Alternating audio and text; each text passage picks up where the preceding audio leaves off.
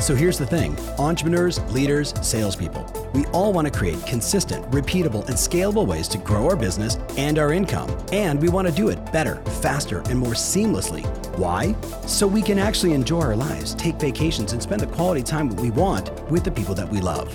How do we do all this without spending a fortune or running ourselves ragged? That's the big question, and this show is dedicated to the answer.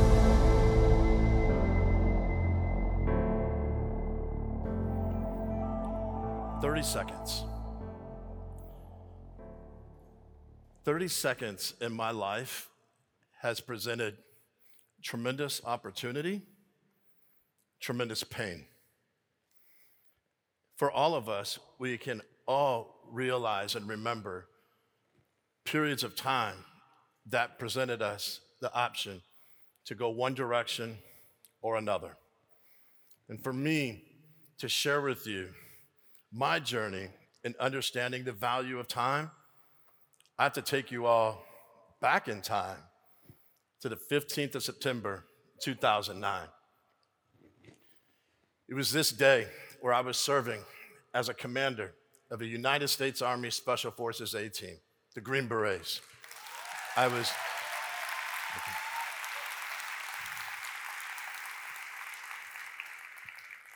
right where I wanted to be. Was deployed to Afghanistan, defending ideals, defending this country that we all love. And I was there with my teammates, every one of us knowing full well the hazards of our chosen profession. While returning from this mission in southwest Afghanistan, near the border of Iran, the vehicle we were traveling in struck an improvised explosive device, an IED, 400-pound bomb. The vehicle immediately flipped through the sky, engulfed in flames. The ammunition inside of the vehicle began to go off. Chaos ensued. Gunfire erupted. My team is defending our position. And while all this is going on, one man in our unit in the rear vehicle was presented with an opportunity to make a decision in a short period of time. This man opened the door of the vehicle that he was in, got out of it. There's a gunfight going around, complete darkness, and he decides to run through the gunfire, ignoring the chaos, to approach that vehicle that you see on the screen. Gets to the vehicle that my friends and I were in, Brad, Sean, Josh, and Rasul, and he sees me ejected from the vehicle. I'm bleeding to death, severe burns all over my body, screaming in pain, and he pulls me away from the vehicle, gets me to safety, gets me to the medic. I can't imagine where my life would have gone had this man not taken action in the time that he was faced with. You see, fear is something we face in all the decisions that we must make. And this man made the decision to run through the chaos, to ignore the gunfire, to run towards a burning vehicle, put himself in danger to help his teammates. I want to introduce you all to this man. He's here with us today. His name's Pedro Solis. Pedro, if you could stand.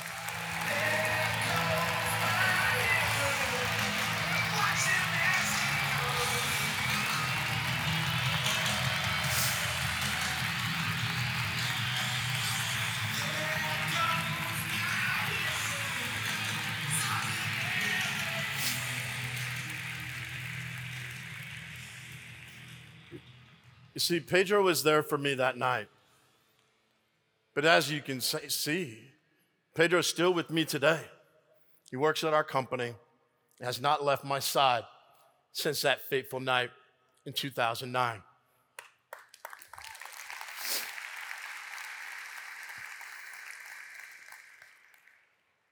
So we're in the darkness. 3 of my team members have already died. Brad, Sean, and Rasul have died from their injuries instantly. Myself and Josh are remaining. The helicopters come, they medically evacuate us. They take us to a field hospital. I've shattered almost every bone in my body, severe burns, tremendous internal injuries. The doctors open me up like a frog. They start working on me. And in the process, Josh succumbs to his injuries and passes away. Now I'm the only survivor, and I have no idea that any of this has happened or going on. The medical team decides to send me to San Antonio, Texas, to the burn center, where I was sent in less than 72 hours from the point of injury to go have an opportunity at living this great life that I live today. They put me into an induced coma. I spent about 6 weeks in this coma. I had a respirator, I had tubes coming out of everywhere in my body, and still I had no idea what had happened. 6 weeks later, I wake up, not knowing where I'm at, and I remember the nurse walking in. She said, Chief Rodgers, do you know where you're at? And I responded, no. She said, you were injured in Afghanistan. You're in San Antonio, Texas at the burn center. And immediately fear overcame my body. I had no idea what happened. Still, 6 weeks after injury, my men had already been buried. Their families were mourning. And I was asleep in a hospital, waking up to not know what had happened. For 4 days, nobody told me. Nobody told me what had happened. And I opened this by talking about time and small segments of time having a huge impact. And a man was about to walk in the room. His name was Command Sergeant Major Pete Havoc. Pete walked in the room 4 days after I woke up, and I immediately recognized him. He was a leader in my unit, and I knew something was wrong, because Sergeant Major Havoc wasn't going to show up because everything was good. He had a phone in his hand, and unbeknownst to me, the darkest 30 seconds of my entire life was about to happen. He opens the phone, he hands it to me, and on the phone, it's my team in Afghanistan. Hey, Chief, what's going on, guys? What happened? They didn't make it. Brad, Sean, Josh, Rasul, they all died. Anger, sadness, frustration, the desire to go back to Afghanistan and get revenge all overcame my body at this moment. It got so bad to where the doctors and the medical people had to strap me to my bed. I was very angry, and rightfully so. Hey, it's Tom Ferry. Question: what's your favorite social media platform?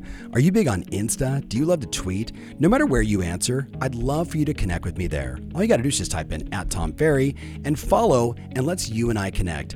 I want to be able to deliver the right content, the right ideas, the ways to help you grow your business, stay fired up, keep moving, be in action, and run plays that work in the platform that matters most to you. So subscribe, and I'll see you there soon. 4 men lost their lives under my direction, and I lived. Guilt, pain overcame my body. The darkest 30 seconds of my entire life has arrived.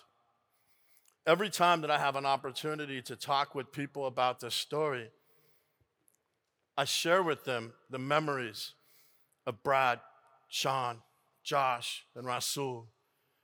These guys gave their lives for something that they believed in, and I have committed my life to honoring their legacy.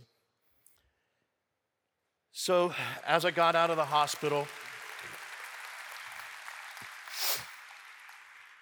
it wasn't over yet. I had a physical journey. Wasn't able to walk. I was in a wheelchair. I was mentally pretty messed up. I was in a lot of physical pain. Nothing compared to the emotional pain I was dealing with, but I had a journey of recovery that I needed to attend to. So for the next year and a half, in and out of the hospital, multiple surgeries, I spent my time at Brooke Army Medical Center in San Antonio, Texas, just getting better, getting healthier, regaining that ability to walk. And the time came for me to transition out. And the time came for me to get out of the Army and to go find a new life. And this was the time to where I started struggling. I started struggling so much. Started taking pain pills to help me with my physical pain and emotional pain.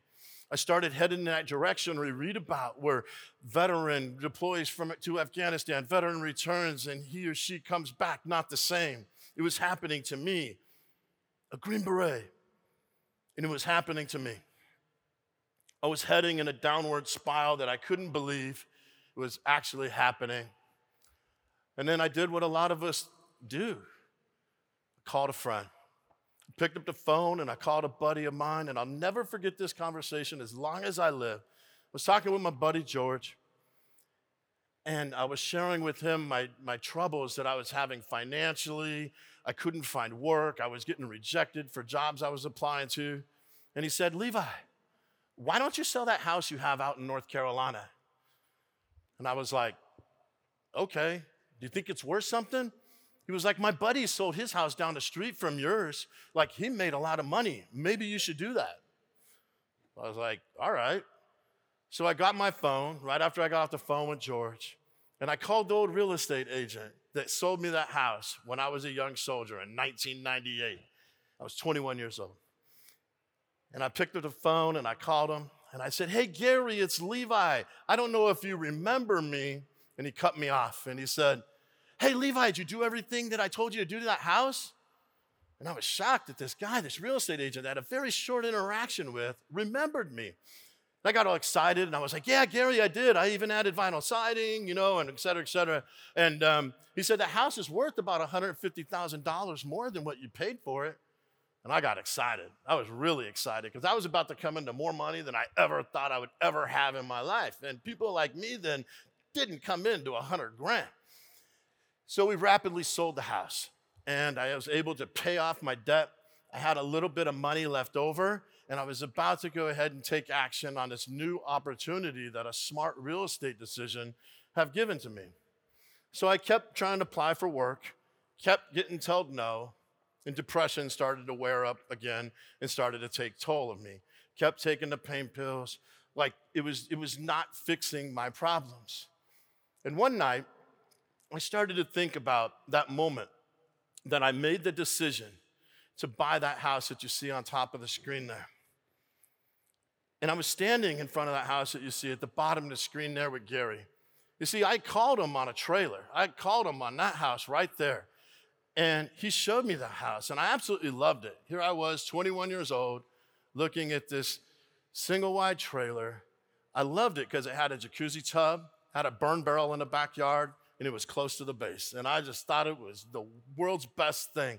And I was going to use my $58,000 VA loan to buy that house. Something came over Gary that day in that yard. And he said, "Son, this house is going to go down in value, not up. Let me take you to another property. There's an area to where Walmart just bought some land.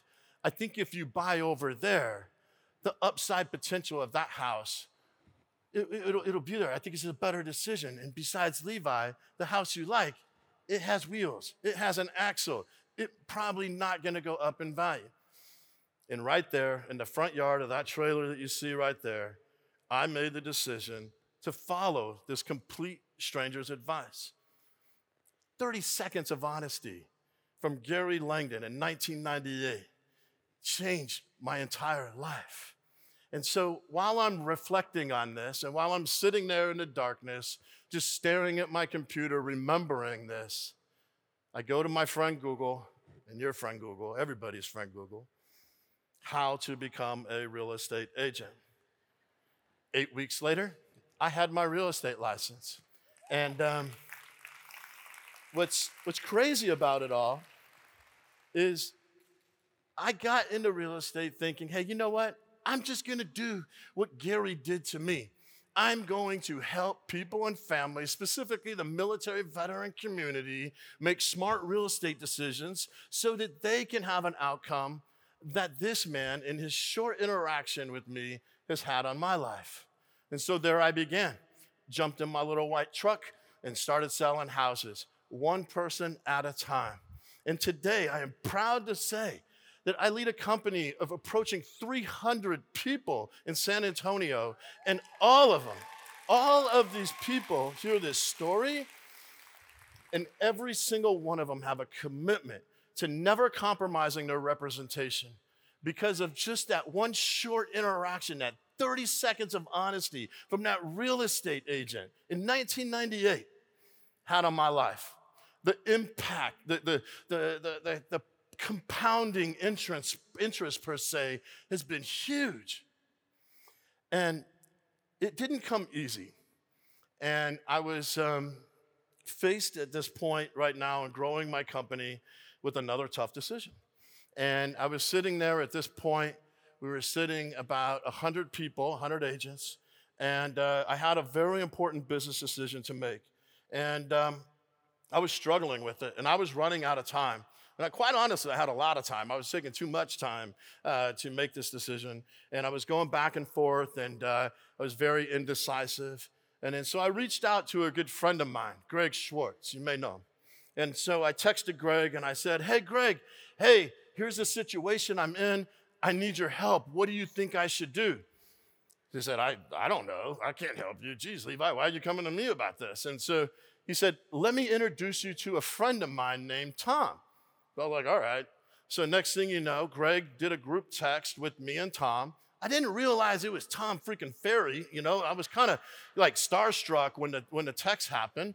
And immediately, within seconds, Tom responded. And he was like, yeah, hey, man, I'll meet with you. How's tomorrow sound? And I'm sitting there, and I'll never forget this moment. I messaged my assistant, and I said, hey, I need you to clear my schedule. I have an opportunity to meet with the #1 real estate coach in the world, and I just need you to clear my schedule. We're meeting tomorrow at whatever time it was in the morning. And I'll just never forget this Zoom call. And I would like to go ahead right now and bring Tom out here for a second. And Tom, if you can come out here, I don't know if you're back there, but Tom, if you can come out here, that'd be great.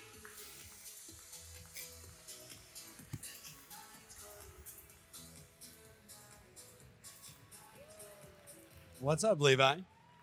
This is not where I say that you won the Mega Millions lottery. That's not what I'm But, you know, Tom, like, you know, we're all presented with opportunities at time in our life. And for me, I know you know my story.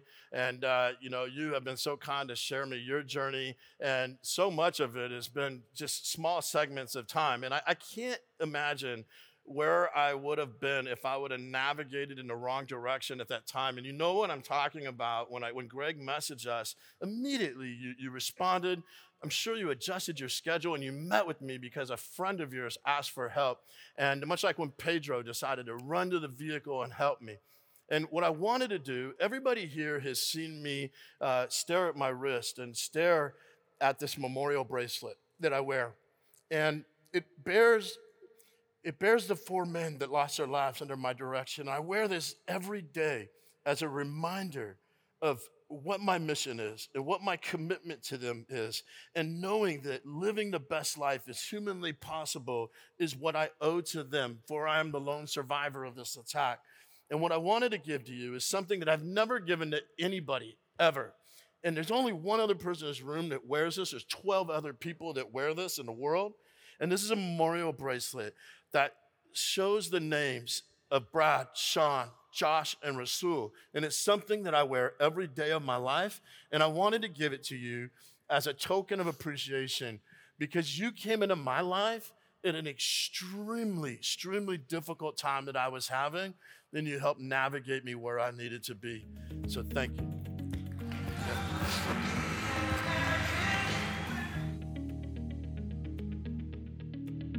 If you want more information about this episode, including my show notes, mentions, links, and everything else, make sure you visit tomferry.com/podcast. That's tomferry.com/podcast. Thanks again, and talk to you soon.